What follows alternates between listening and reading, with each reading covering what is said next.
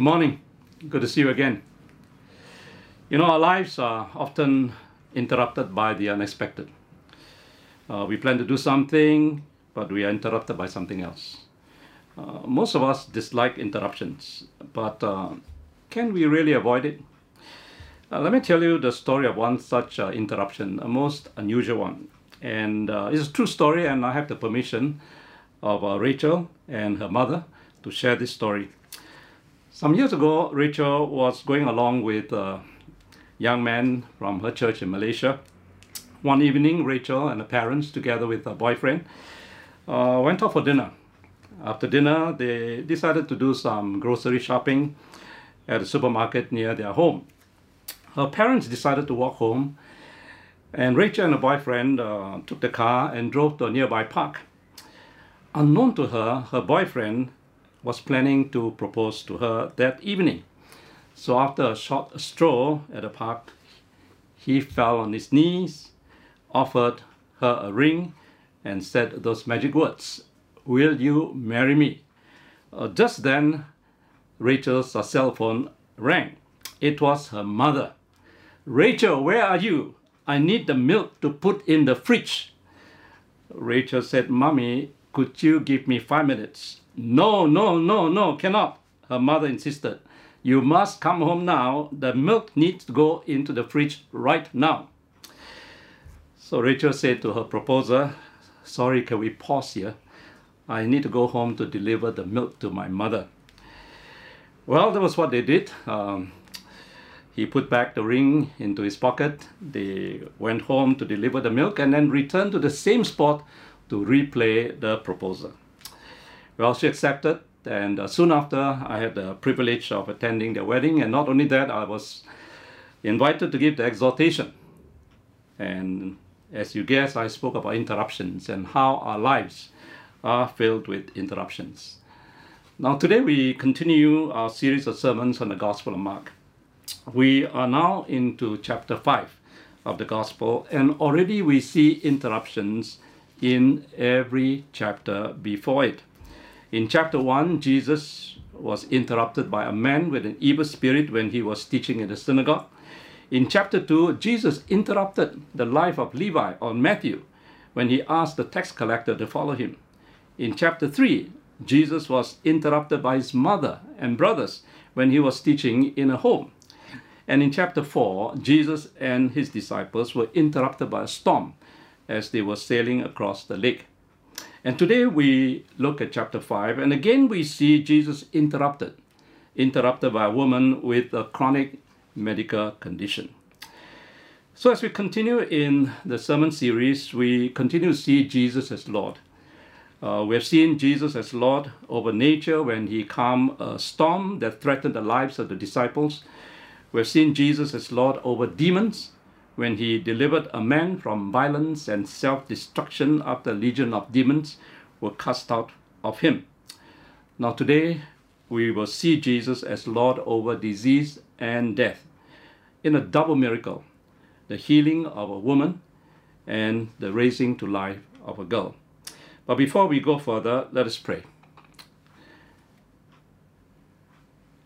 Our Father in heaven, through the preaching of your word, and by the enlightenment of your Holy Spirit, show us Jesus, Lord over disease and death. Amen. As we look at our passage today, I want us first of all to note the contrast between the two main characters. Jairus, the ruler of a synagogue, and a woman suffering from a chronic blood disorder. You notice that Jairus is named, but not a woman. Jairus is well known, a leader in the community, something like maybe the chairman of a board or president of a council. But the woman is unknown, unnamed, just a face in the crowd that appeared and disappeared. We are told that Jairus has a daughter. Note that the unknown and the unnamed woman is also called daughter by Jesus. In fact, one commentator said these two miracles may be called the healing of two daughters. One, the daughter of Jairus, and the other, the daughter of Jesus. We will see the significance of this later on. Now, there's also a contrast between these two main characters who believed and those who did not believe, those who doubted. In fact, they are interwoven into each other. Jairus believed, and that is why he came to Jesus to ask for help. The woman believed, and that is why she came to Jesus to touch him for healing. But with each of these believing, there were those who doubted. When Jesus asked, "Who touched my clothes?" the disciples responded by ridiculing the question. They said, "So many people are touching you, and you ask, who touched you?" Now the disciples represented the doubting. Note also the same thing happened when Jesus went to the house of Jairus. When Jesus said, "The girl is not dead, but asleep." And remember how the mourners responded by laughing at Jesus. Again, they represented the doubting. Neither the disciples nor the mourners knew what Jesus meant by what he said, because they did not know Jesus for who he was. There's another group of people who belong to the doubting. The messengers who came to Jairus and told Jairus that the daughter had just died. To them, nothing more could be done. "Your daughter is dead," they said. "Why bother the teacher anymore?" They drew a line for Jairus, saying, "It is finished. It's the end. There's nothing more you can do. There's nothing more that Jesus can do." So here we have the account of this double miracle. Jesus demonstrating his power over disease, his power over death, a story of faith, and yet this story of faith is mixed with stories of doubt. As we look at the story more closely, let's bear this in mind. We're going to consider this passage according to three headings: the invitation by Jairus, the interruption by the woman, and then the intervention by Jesus. The invitation by Jairus. Firstly, let's consider the invitation by Jairus. He is the ruler of a synagogue. A synagogue in those days was managed by a board of elders. They saw to the upkeep of the place, the roster of services, and basically smooth running of all the activities. Now, Jairus, as a chairman or the president, was a respected and recognized leader in the community. In today's context, you may think of someone like Elder Ho Pinky or Elder Bruce Lockhart. Now, I want us to remember that by this time, Jesus had actually fallen out of favor with the synagogues or with the official leadership of the Jewish community. He had started teaching the synagogue, but his conduct had caused these Jewish leaders to doubt his message. To them, he did not observe the Sabbath. He broke the Sabbath. He mixed with tax collectors and prostitutes, and he claimed to forgive sins. Now, in this context, what Jairus was doing was truly an act of courage or an act of desperation. Now, he didn't care what his elders or the elders of the other synagogues would say. His concern was with his daughter. And we're told by Luke in Luke chapter 8, verse 42, that she was his only daughter. We're told also that she was only 12 years old. Now, that's the age when a girl reaches the age of accountability. That's a significant milestone in her life, and an important milestone also for her parents. Now, in our context, today we may think of a girl who is in her primary 6 level. The year she will take her PSLE and move on the next year to secondary school, a significant milestone for such a girl and her parents. Now, that little girl was dying, and the father was desperate. So those of us who have children, I raised 2 daughters and now I have 2 granddaughters. I can imagine if one of them was seriously sick in the ICU with all the ventilators and tubes in and out of her. Now that would be a terrible condition to be in. So we can imagine that the father was desperate. No one could help him. And he saw his last hope in Jesus. He came and fell before Jesus and asked him to come to his house and lay hands on his daughter. You see, Jairus believed with all his heart that if Jesus could just do that, his precious daughter would be healed. What a model of faith. Jesus must have been encouraged by such faith. And immediately he stopped everything he was doing and went with Jairus. Now we can imagine what a boost it must have been for Jairus' faith. Jesus, the one who had given sight to the blind and made the lame walk, was coming with him to his house. Surely he would heal his precious dying daughter. But then we know that Jesus' journey to the house of Jairus was interrupted. You see, Jairus' hope and faith would be challenged by several things: by interruption, by delay, and by bad news. So let's look at the interruption by the woman. First, interruption. The journey to Jairus' home was interrupted by a woman coming out of nowhere. She is described to us as someone who had a medical condition with her monthly period. It was irregular and profuse, a kind of hemorrhage.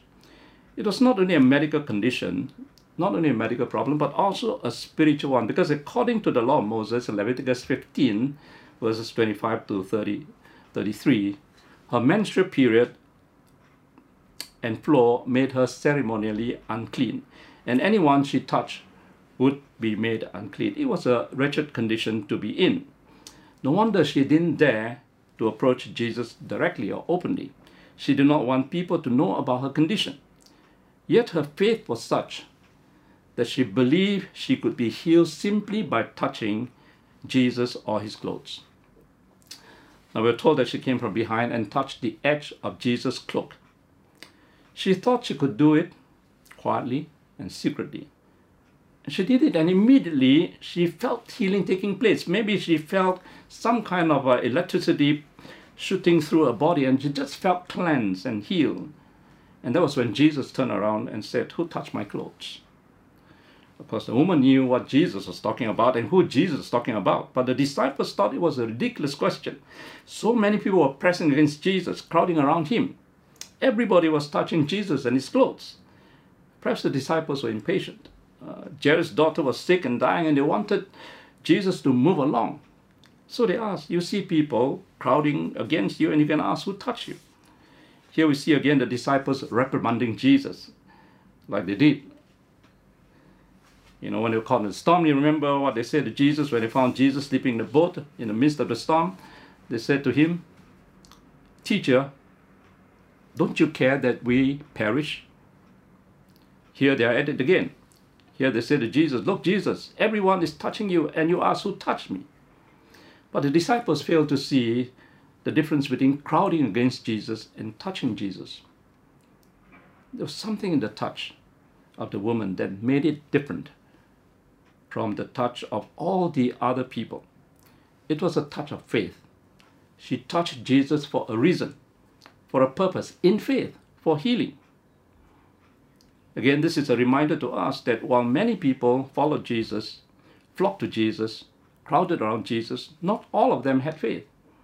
Many came to see his miracles, to hear his parables, but did they really understand what Jesus was saying? Do they really know who Jesus was and why he came? I hope that if you are here today listening to my message about Jesus, you are not like the people in the crowd. I pray that each one of us will be like the woman who came not out of curiosity, looking for something interesting or entertaining to pass time, but out of a sense of need. And it's an act of faith. Would you reach out and touch the Lord, believing that it could make a difference in your life? Who touched me? Jesus asked. Notice that he ignored the disciples' skeptical response. We read that Jesus looked around to see who touched him. The NIV translated the verb correctly when he reads, "But Jesus kept looking around to see who had done it." Jesus kept looking around to see who had done it. Why did Jesus insist that the woman identify herself? Remember, Jairus was in a hurry to get Jesus to his house to heal his daughter. The people were following Jesus. The people who were following along to see what Jesus would do, they were also getting impatient. So why did Jesus allow the interruption and the delay? Well, as you understand, the delay was necessary for two reasons. One, it was to test Jairus' faith. And secondly, it was to complete the healing of the woman. If the woman had gone away without identifying herself to Jesus, the healing would only have been physical. But she needed something more. We are told that she had suffered the condition for 12 years. She had seen many doctors. She had exhausted her savings without getting any better. In fact, she was getting worse. But bear in mind that she had lived her life in secrecy and shame for all those years, feeling spiritually unclean and socially unwanted. Jesus wanted her to come out into the open. It was his way of saying to her, it's okay. It's okay now to come out of your darkness and into the light. No need to hide anymore. And that's what the woman did. Trembling, she came forward, telling the whole truth to Jesus, presumably in the hearing of all the people. Then Jesus did something which must have astonished Jairus and all those familiar with the Jewish practice of purification. You see, Jesus said to the woman, "Daughter, your faith has made you well. Go in peace and be healed of your affliction." Or in the NIV, be freed from your suffering. Now, these words are usually spoken by the priest when someone comes for cleansing. But in this case, Jesus acted as priest and absolved her and told her she was now clean, physically and in every other way. Now, the whole episode happening before Jairus must have surprised him as a devoted Jew. You see, this woman suffering from bleeding would be unclean, and anyone who touched her would become unclean. Yet Jesus was not made unclean by her. Instead, he in turn made her clean and pronounced her to be clean in front of everybody. Not also the title that he gave to her, daughter. Well, it reminds of how he addressed the paralytic in Mark chapter 2, son. Jesus had early on said that anyone who did the will of God was his brother, his sister, and his mother. Mark chapter 5, verse 33 to 35. Jesus redefined the spiritual family. It is not determined by blood relations. It's determined by obedience to the will of God. The woman, by her faith in Jesus and her act of faith in reaching out to touch his clothes, had done the will of God and was pronounced a member of the family by Jesus, a daughter. Now, the title was also a term of endearment, of affection. The woman had felt dirty, miserable, rejected. Finally, after suffering secret shame and utter worthlessness for so many years, someone called her daughter. Finally, peace and healing was pronounced upon her, and it must have been a benediction that she would cherish for the rest of her life. Now, while all this was going on, what about Jairus? What about Jairus when all this was going on? He must be thinking, let's get over with it. Let's get going. I'm not sure if Jairus, a man of high standing in the community, was wondering why Jesus was giving so much time and attention to a woman of no standing, someone of no standing. If he didn't entertain such thoughts, I'm sure there were some in the crowd who felt that way. Well, as the woman left, there came the messengers from Jairus' home. Your daughter has died. Why trouble the teacher anymore? Now, this question belongs to the same category as the question asked by the disciples. You see the crowd pressing in on you and you say, who touched me? Now, such questions are asked by those who do not know Jesus. Now, had they known him, they would not make such comments. Such comments cast doubt on Jesus, and they cause people to have doubts. You see, Jairus came to Jesus with great faith. That faith had been affected by the delay as Jesus stopped to talk to a woman. And note how that faith was undermined by this bad news that his daughter had died. It was too late. Our faith is every day challenged by delay and disappointment over bad news. It happened to Jairus. It could happen to any one of us. It happened to the woman. She tried one remedy after another, one doctor after another, only to find the cure eluding her. And for 12 years, she hoped, but the delay and disappointment must have tested her faith. Would she ever be healed? Likewise, our faith will be put to the test. You know, sometimes we ask in faith for something, but it never came. For a month, for a year, for years. The delay makes us wonder if our faith is in vain. Or we ask for something not to happen, and it happened. Now, we hope against hope that a job will not be lost, a loved one will not die, or marriage will not break up. But it happened. and were devastated. So disappointment and delay and bad news can crush us. But as we see in this story, delay and disappointment are all part of God's plan. And Jesus knows what he's doing. He is never in a hurry. His timing is perfect. And nothing goes out of control. Nothing catches him by surprise. So he said to Jairus, do not be afraid. Just believe.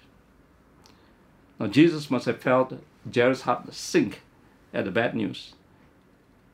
He must have seen how Jairus' faith was shaken. But the words that Jesus said to Jairus, better translated, keep on believing. Not just believe, but keep on believing. Jesus was not asking Jairus to have faith, because Jairus did have faith when he came to Jesus, but to keep that faith he already had. Now that's also a hard thing to do, isn't it? Not just to believe, but to keep on believing. We have seen the invitation by Jairus, the interruption by woman. Let us now move on and look at the intervention by Jesus. Now we call this an intervention because almost everybody thought it was over. Jairus' daughter had died, so the episode is over. Here is when Jesus intervened. He continued towards Jairus' house, and there he met a crowd of mourners. Now the scene must have been quite dramatic and chaotic. We are told that there was weeping and wailing, and Matthew in his gospel tells us there were musicians there. Now, musicians was common at funerals, just like it was the case with Chinese funerals. Even professional mourners at one time was hired at Chinese funerals. So it must have been quite a sight, weeping and wailing, people crying and mourning. Now, it is strange that these mourners and musicians were there at such short notice. Perhaps the family had not expected the daughter to recover and made these arrangements. When Jesus reached the house, the whole atmosphere was that of grief and despair. I still remember many years ago when I was in India, I remember one night as I was getting ready for bed, I heard a piercing scream from a house just across the road, followed by loud wailing. It came from somewhere nearby.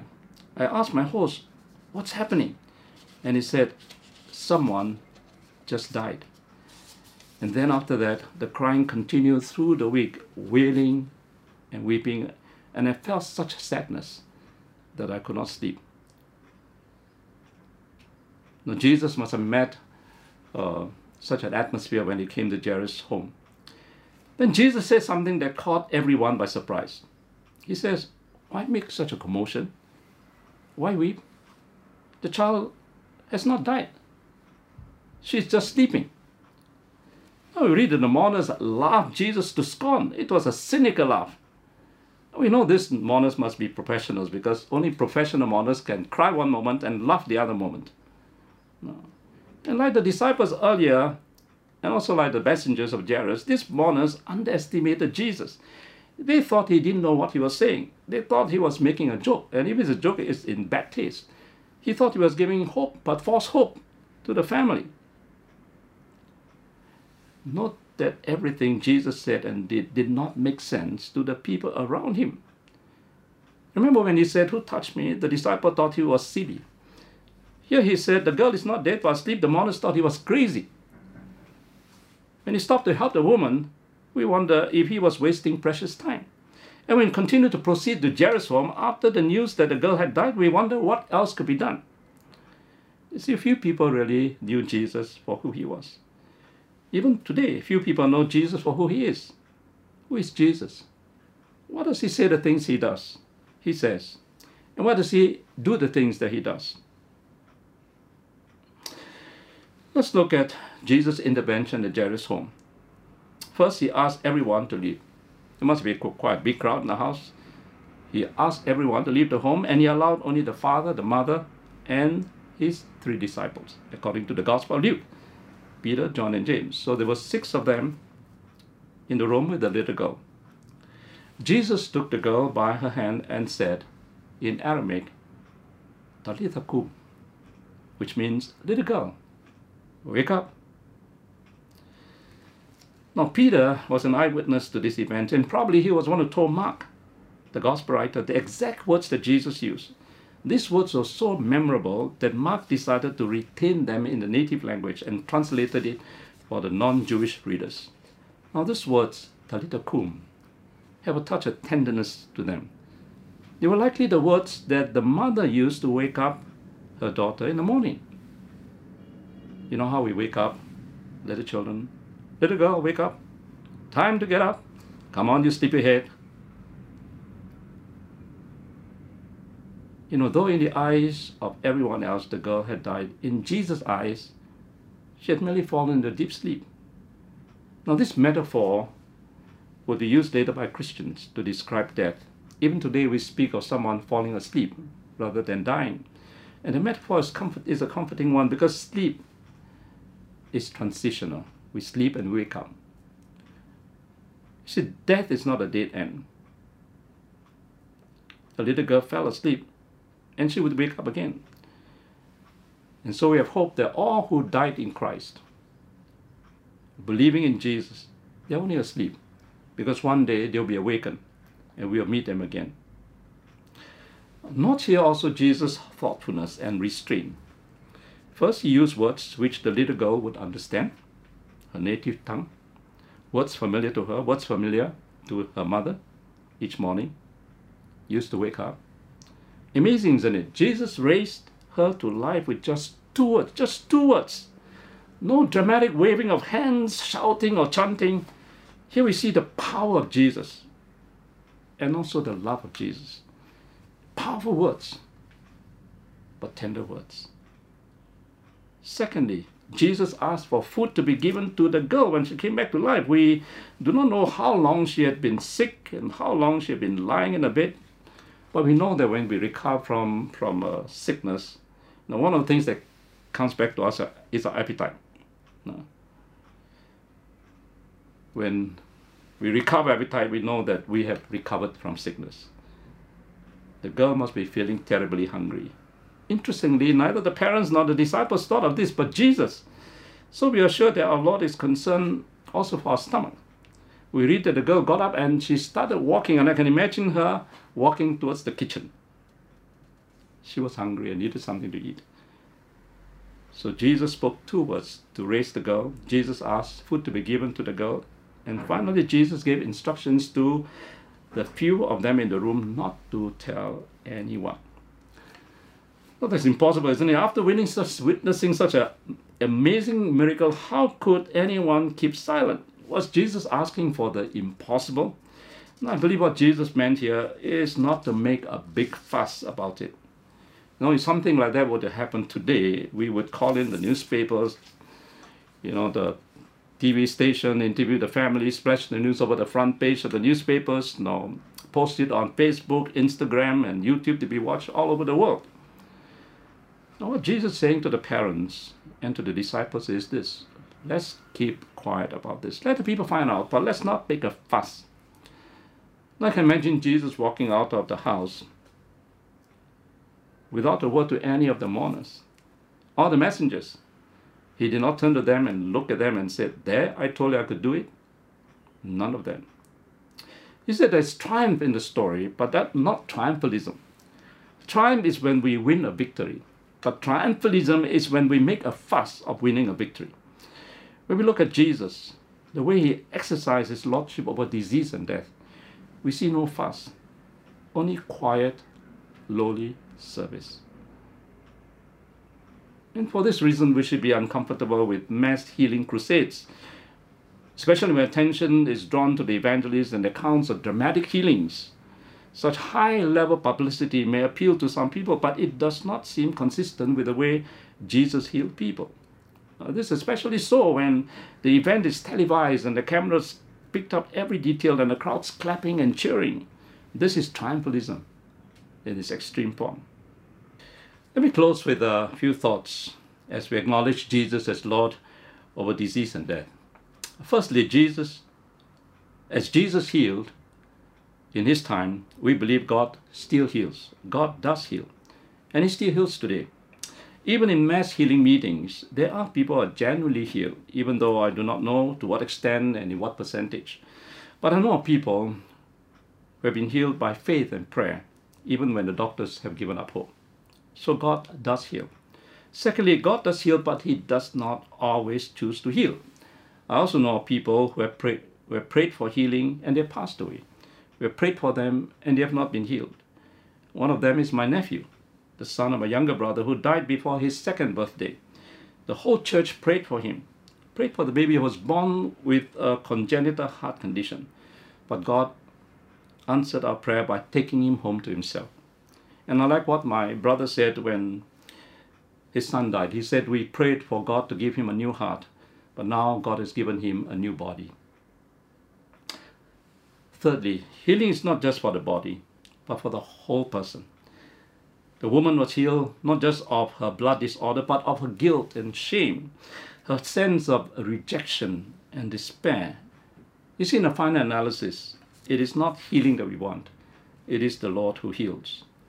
If, like the woman, we come out into the open and acknowledge our need, He will call us son or daughter, and we'll be part of the family. That's healing in the truest sense, when we know that our sins are forgiven, that our status is that of a child of God, and our place is with the Lord forever.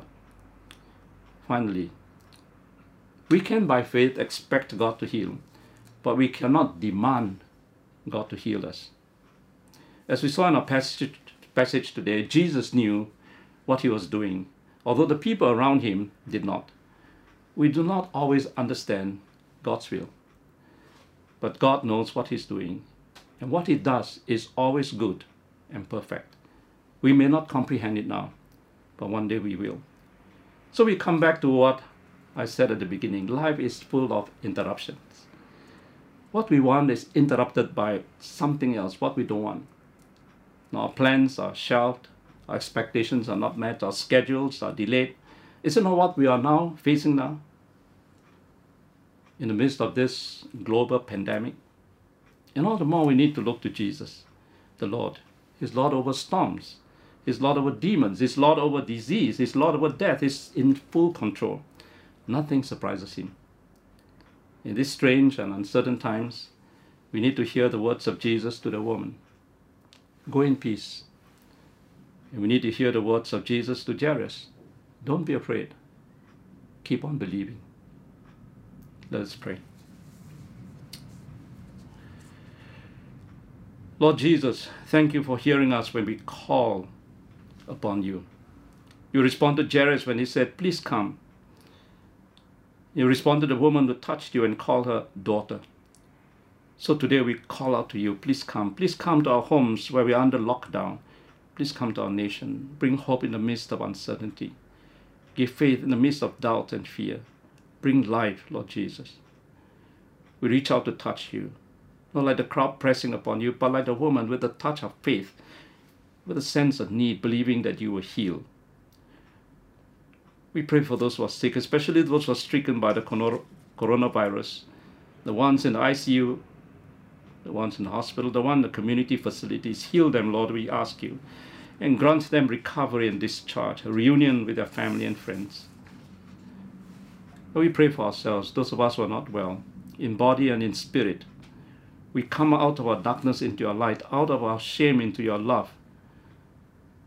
We want to hear from You those words, daughter, son, Your faith has healed you. Go in peace. Thank You for hearing us. Jesus our Lord, Lord over disease and death. Amen.